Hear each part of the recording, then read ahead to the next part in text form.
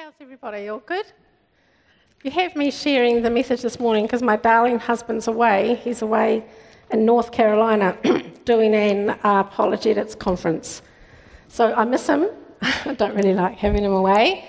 So anyway, this morning it's just great to see all of you here. And my aim this morning is actually to inspire you in God's Word. I've chosen it, we as Christians believe something quite audacious, don't we? We believe this Bible is the Word of God. I mean, how crazy is that? When the world thinks, what is so special? We believe this Word is inspired. So with that in mind, let us open up the Word of God. You have your outlines. I've left you lots of space. So however the Lord speaks to your heart this morning, you can write it down there. So let's start with our first verse, which many of you know. And on the slide it says, I'll read it down here. It says, all Scripture is God-breathed. I think that word God-breathed is amazing. It's like a balloon that you blow up. And I was trying to find one at my house this morning. I don't have young children anymore. There's no more balloons. And as you blow, you're breathing into this balloon and it's inflating. That's like my life. Every morning I get up, I get my Bible, I have my cup of tea, and it's like as I read God's Word, He inflates that balloon. Because when I come home, guys, it's popped. I don't know about your day, but my day, when I go to work and people, this inflation that the Lord's done, it's popped. Sometimes it's totally wrecked. But thank goodness we have the Word of God, and that's the thing we're going to look at here this morning. So I'm going to take us through one of the beautiful book in the Bible. It's called the Book of Ruth, and I hope you'll gain some insights and be blessed in it just as much as I was. So let's have a look at that story. Ruth was, the Book of Ruth starts with the story of Naomi and her husband Elimelech. And you don't get too far into the first couple of verses, and there's a tragedy. And you get a little bit further along, and you see how God's weaving all of these circumstances into Ruth, who's Naomi, Ruth, Elimelech, her sons, the key people in this story. God's doing something beautiful in the life of Ruth. So Ruth, and I hope you, as I said before, I was so blessed reading this book, and I hope you get just as much out of it as I have. So the story starts with Naomi, and her husband Elimelech, because of a famine, head down to the land of Moab. It's quite a journey. I have a map. You can put the next slide up, boys. This map's from my Bible. So where Bethlehem is, they had to journey up and around by Bethlehem and down towards Moab. It's about a 50-mile walk, which is about, depending how fit you are, 7 to 10 days. So Naomi and her husband Elimelech and her two sons, Mahon and Chilion, please forgive me if I haven't said that right, I don't have a Hebrew accent. So they journeyed on down there because there was food down in the land of Moab. However, down in the land of Moab, Naomi has tragedy. Her husband dies. I mean, crushing. You just moved to a new country and your husband dies? Some of you would have been through that type of loss. And to make it worse, 10 years later, her two sons, Mahlon and Chilion, they die. My goodness.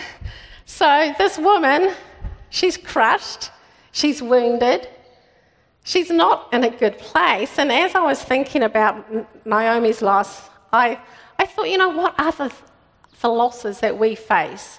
And I just wrote a few down here. You may have the loss of a child that dies, a loss of a home. Just this week we saw the California fires. People have lost their homes. Some people even lost their lives. What about the loss of a husband, a wife, loss of a partner, the loss of a friend. Even we have a loss through separation, divorce, loss of a country. I know when I moved to America to live there, I grieved for my country. I left this country, my home, and I grieved that loss. Maybe a loss of work, an injury that you've had, or a loss of health, a loss of dignity. If you think about it, there's quite a bit of loss, and it seems to me it doesn't matter how old you are, there can be a loss. May I share my personal story? My first loss came when I was 19 years old. I was going out with Ian, your pastor, and we'd been going out for 2 years, and it was great. He was my best friend. You know, I really loved him. I decided that, you know, my life wouldn't be anything without him. He was amazing. So anyway, it came about that we broke up. We'd been going out for 2 years, and he broke up with me. He actually did. But don't think that I'm too hard done by because I went out with someone else. Yeah, I did. I went out with someone else, so he broke up with me. But I was devastated, totally wounded and crushed. I know I'm smiling now, but this was the hardest time in my life that I'd come across. For 2 years, I'd gone out with him. And then for the next year, he wasn't even in my life anymore. I can remember feeling so crushed and wounded, probably like Naomi. I can remember weeping on my bed, crying, actually angry. You haven't seen me get angry. I was angry then. I was almost pounding my pillow, thinking, God, why have you done this? You have taken the most precious thing from my life, and why? We ask why, don't we? You know, when suffering and loss happens, we ask why, and I certainly asked why. So, but anyway, through that year, God moved in my life. You know, he did something so special. He strengthened my foundation in him. He became first in my life. I think when we put our trust in other people, it can even be those that we love, when that crumbles and it's gone, God wants us to put him first and have that trust in him. So that was my outcome at the end of the year, and you'll be happy to know we got back together and I married him, and we've been married for 34 years. So God did a good thing. It was a hard thing, but it was a good thing. Anyway, let's carry on with our story. After her sons die, Naomi makes a decision to return to Bethlehem. She's now heard there's food up there. We can go there. But she goes with this attitude, the Lord's against me. My life has changed. I don't have anything left. So on her decision, which she shares with her daughter-in-laws, Ophrah and Ruth, she is the mother-in-law now. So she's telling her daughters-in-law, you can go back to your own families, you can go back to your mothers and to your homes. God's made my life better, I'm going home. You just go back to your family, you may even find another husband. So this is what this mum-in-law said. And now I'm the mother-in-law. I know what it's like to be on this side of the fence. And trying to make a relationship with your daughters-in-law is not easy because you don't know them. Like, I know my own sons, I've got beautiful daughters-in-law, but here's Naomi thinking that her daughters-in-law will not want to be around her anymore. They'd have a better chance without her. But isn't it interesting? I'm going to read you this statement. Ruth, who our book is all about, she has a really amazing attitude as her daughter-in-law. Ophrah decides to go back and to be with her family, but this is what Ruth says to her mother-in-law. She says, let me just read it here. Then she said, "Behold, your sister-in-law has gone back to her people and her gods. Return after your sister-in-law." But Ruth said, "Do not urge me to leave you or turn back from following you." You know, you hear this at a wedding, but actually the words are between a mother-in-law and a daughter-in-law. And she said, "For where you go, I will go, and where you lodge, I will lodge.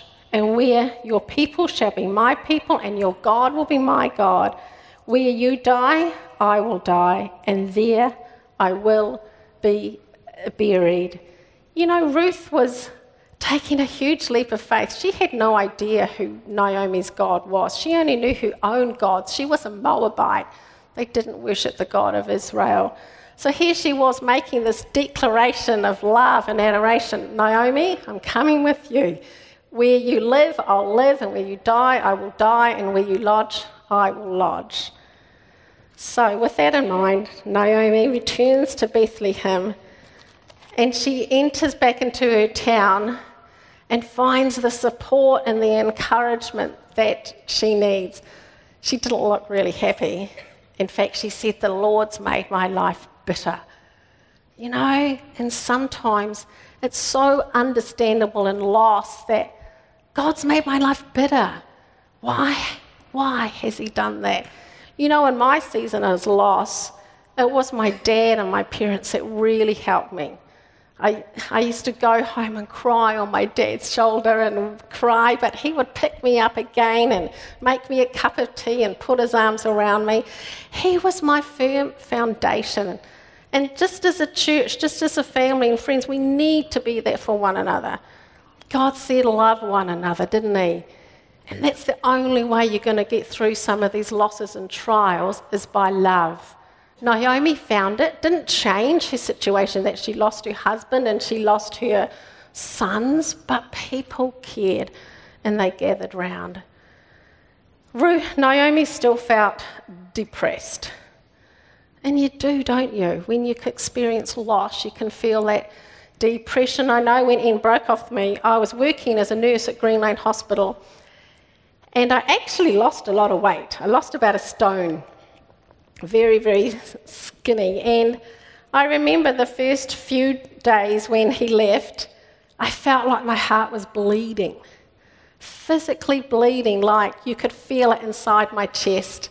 And as the months went on, I really tried to get into the Word of God, and his Word did help, and my father helped. But there was one night I was driving home, and going back home from Green Lane to Howick, and I thought, you know, I could just end it. I could just hit that pole and I could just end it. It goes through your mind, and it went through my mind. That's it. What have I got to live for? I didn't. I didn't do that. But it just shows me when I read this book of Ruth, God shows us people have trouble, they have despair, they have trauma in their hearts and their minds, that if they're not lifted out, it'll crush them, it'll break them. Stuff in life will break you. Anyway, the story's not over yet. But however, the story goes along. Ruth has a different attitude. I don't know how deeply the grief of her husband touched her, but as soon as she got to Bethlehem, she just gets up and she has a different attitude, a responsible attitude. She thinks, well, we're going to starve, so I better go out and do some work. She just did what was in front of her. Didn't have an angel appear or some voice from heaven. She just got up and got a job. And her job was pretty basic. It was gleaning in the fields. In those days, the people of God were commanded that if you had a field, if you're a landowner, you were to leave the edges of the field for the poor. That was the way they made their income. So if you were poor, you still didn't starve because you could go and work in the field and pick up the barley and the grain. So this is what Ruth did. She saw that in order to live, there was a task in front of her, and she just got on with that. And then she happens to be working in a field by the name of Boaz. Naomi had already told her about Boaz. He was a wealthy landowner. And as Naomi worked, this landowner, Boaz, who was actually a next of kin to Naomi, noticed her. So the story starts to take a bit of an upturn. After all this sorrow and loss and crush, some good things are starting to happen. He actually heard about Ruth. He heard that she'd come with her mother-in-law, Naomi. He heard that Naomi's life had been made bitter by her loss. But Boaz goes up to Ruth. He introduces himself and they have a chat. And then he actually speaks to her, and this statement struck me. Boaz summed up what Ruth had done. He said, you know, Ruth, your kindness and your compassion towards your mother-in-law, everybody's talking about it. You know what gossip's like? Everybody's talking about something. The town had been talking about Naomi and what had happened to her. It's better than social media. You reckon Facebook is good? You lived back then. People talked.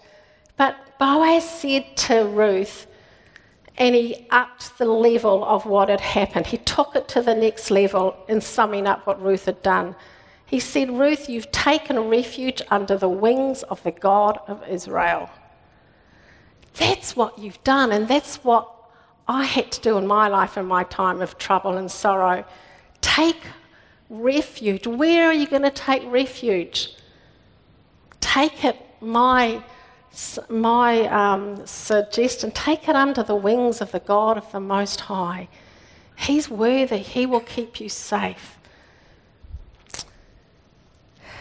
So that's what I learned to do in my times of loss. It took me a whole year. It wasn't a quick fix. It took a whole year of taking refuge, of thinking on things that were right. Because if I didn't think on the right things, I'd be depressed. I'd lose hope. So I took that scripture to heart that talks about think on these things. Think on the things that are worthy, the things that are good, the things of good repute, the things that are peaceful. And I used to think, what's that? I don't have ends, so nothing's good, right? We think these things when we're young. If we don't have something, everything else has gone to hell in a basket. But no, I had the Lord, and I used to think about my parents. I used to think, my parents are good, my sister's good, and my God is good. I had to force my mind to think that, so possibly that may help you if you're going through that time of loss as well. I really admire Ruth because Ruth in her loss didn't really know the God of Israel. She took a risk, but she was open to find out. Ruth was a woman of compassion and integrity and honour for her mum-in-law. She was willing to serve. Boaz, another person in this story, a man who reframed the situation. He reframed it. Ruth, you're taking refuge under the wings of the Lord Almighty. You know, we can reframe our circumstances. May I suggest you reach up here, not down here. Reframe it. God's word will transform your life. It's transformed mine. It can do it for you too.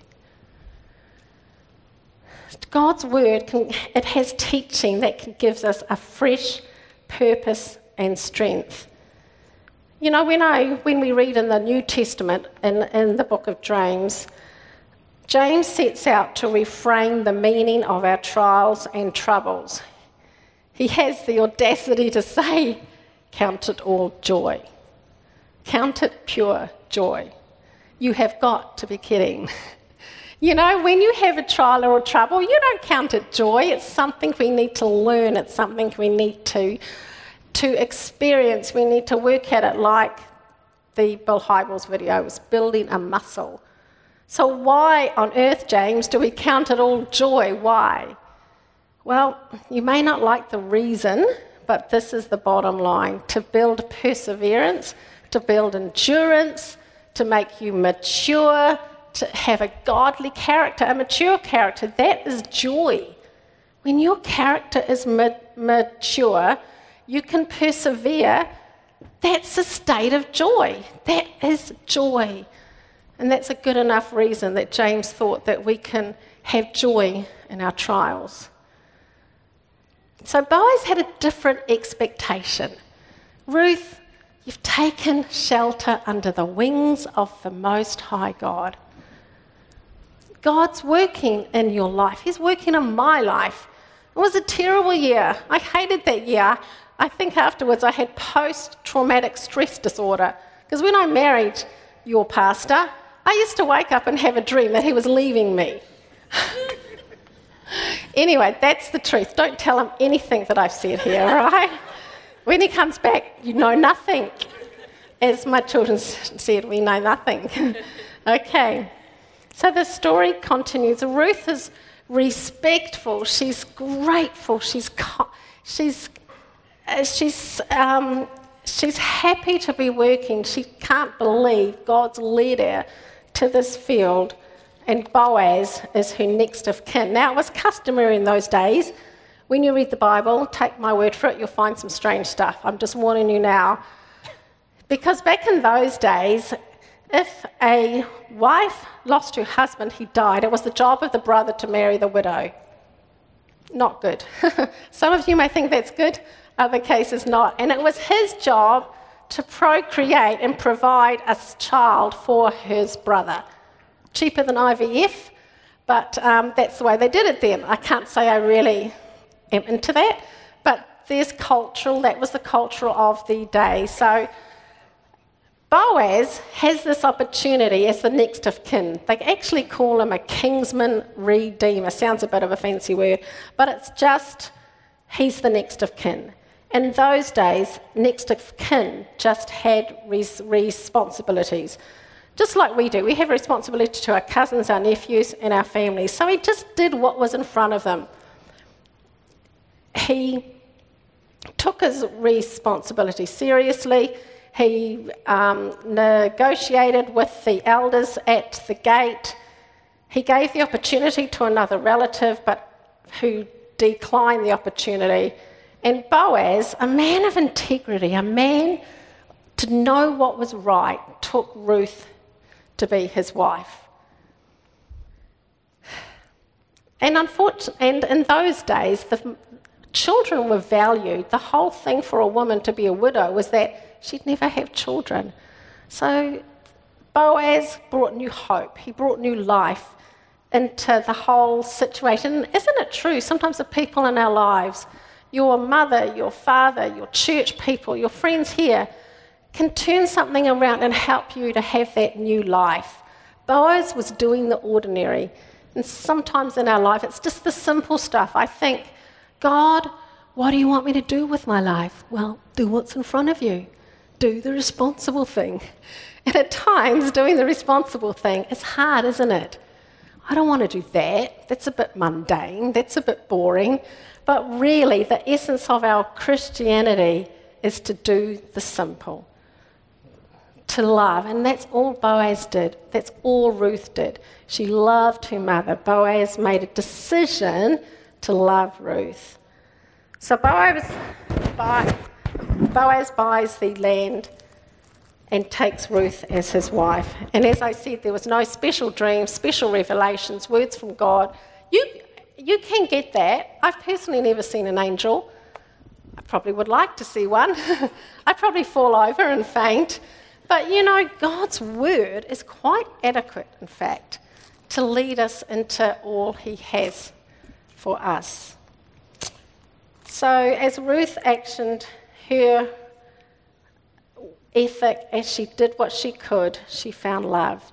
You know, my observation is, and possibly it's yours, we receive both sunshine and rain in our lives. True? You receive sunshine and rain. In fact, Rick Warren, pastor of Saddleback Community Church, he said life is like a train track, parallel lines. You have to manage the blessings and the problems and the challenges at once. I thought that was pretty good. And I think Job, in the Old Testament, he actually had it right.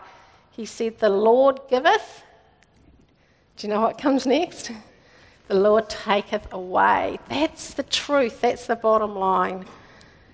And you know, there's a simple blessing in just walking in what we know.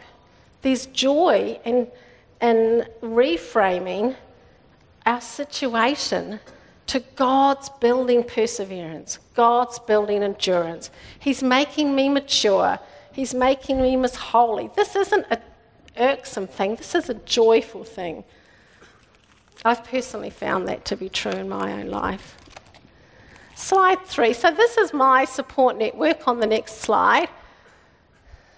Get the boys to put... This is my family as it stands. It's growing. Not just Ian and I as 19 and 20-year-olds. That's my dad in the middle beside me. He was the one that supported me a lot back then. And, you know, it's a privilege to have a family, a community, a church that are there for you. You know, they may not be able to change it. But when you suffer loss, you suffer questions, why? Turn to those that care for you. Turn to those that love you.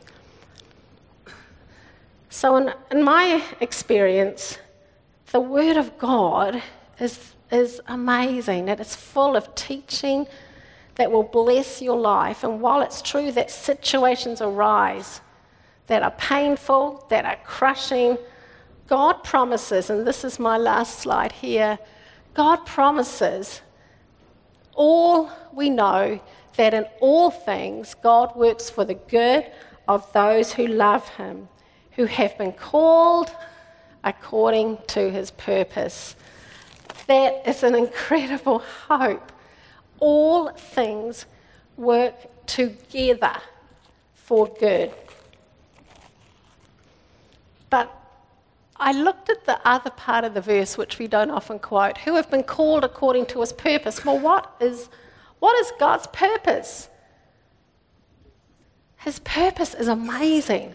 His purpose is to give you a hope, is to give you a future. What is God's purpose? And I've written this down, and it says, his purpose is to offer us Jesus. You know, God offers Jesus as a saviour. Jesus, he will save us from God's anger against us because we have sinned. What is sin? It's the lies, it's the slander, it's the anger, it's the dissension, it's the crime, adultery, theft. Sin inhabits us like you get a corrupt problem with your computer. Sin is corruption within us. Take it seriously, it'll wreck your life. Sin is a terrible, destructive thing that plagues us all. But the joyful news is, God in his love came to deal with that. God forgives us on the platform that sin, all sin, my sin, is forgiven because of a payment of one who loves us and died for all sin. Sin rightly deserves payment. For goodness sake, it does deserve a payment. What about the drunk driver who kills your kid? Someone should pay, right? So sin is something that God is against, and he demanded a payment. And he loved us so much, he said, I'll send my son. He'll pay it. You're free. Sin's been paid for. Justice done at the cross. You can choose to forgive on that platform. You know, you can choose to forgive on a lot of platforms. If you listen to psychotherapists, they'll say, forgive, because it's good for you. You know, if you don't forgive, it's like poison running through your veins. You know, you'll just live in this bitterness like a bitter old woman. But actually, there's a different platform. This is where the gospel is incredible, because we forgive on the platform that God's Son has paid our sin. You can forgive others because Jesus has paid for their sin too. And when you really think about it, that's an incredible thing. There's a reason why I can forgive and you can forgive me. Jesus forgives me. I can forgive you because Jesus paid for your sin too. You're not the only, I'm not the only jerk around here, so are you. You know, he can forgive us because we see ourselves as people who are corrupt, who are in desperate need of somebody to help me. So, justice done, no more guilt. This is the marvellous thing about the gospel. I meet occasionally people at work who come in and they said, I want to commit, my life isn't worth it. I've done some stuff. I've done this and I've done this. I feel so guilty. I want to end it. I've got a suicide kit at home and I want to end it. And do you know why he wanted to end it? Because of guilt. Well, that's the wonderful thing of the gospel. Don't feel guilty. Your sins are forgiven. You can walk out that door guilt-free. It's done. You are let off. Nobody's going to write you up in the work report, mention the incident at work, send a complaint letter. No, this is the amazing thing about the gospel, is that your guilt is forgiven. It's gone. Leave our guilt at the door. So what have we got? What's God's purpose for us? To be reconciled through repentance. Old-fashioned word, but repentance is a beautiful word. I'm sorry. When you say that you're sorry to God for your sins, it brings restoration to God. But it's not just a God. It's God, your Father in heaven. Just like my dad was a father to me, and I was pretty lucky to have a dad like him. You have a heavenly Father that you can be reconciled to. He's always with you. You know, reconciliation works miracles. It restores communities, restores marriages, restores nations. At the cross, justice done. So salvation is God's purpose. That's the second part of the verse. His purpose is salvation. It's redemption. It's transformation. You know, if you feel lonely here today, and I know what it's like to feel lonely, that year we were apart, I felt lonely. You know, but you are adopted. I have a daughter. She's adopted a Ugandan baby girl. They want her. God wants you. If you think that no one's there for me, no one loves me, it's rubbish. God of the universe, God who created it, loves you. He adopted you. You just don't have your nuclear family. You have a massive family, his family. Last of all, his purpose is that you have eternal life. This ain't all there is down here. Okay, so when you feel that depression, that despair, that hopelessness, there's an eternity. That's pretty good news. You can hold on to that. So God can use all things, your and mine, our botch-ups, our tragedies, to work for good. Even when the things themselves are not good. There's not good in a lot of situations. That's the truth, isn't it? Things are not good, but God can use them all for good. So may I suggest, if you haven't already done so, to take God's purpose for your life. Be transformed. Live it. Live everything you have for God's purposes. Have some of those attitudes. Do the simple things that that Ruth and Boaz did. Live a life with the energy that God gives you in front of you. I desperately need a saviour, and over these years in my life I've realised it more and more. It's good news. If you've received the Saviour, Jesus Christ, you've got good things ahead of you. It's all good news. God's working in your life. Thank you for listening.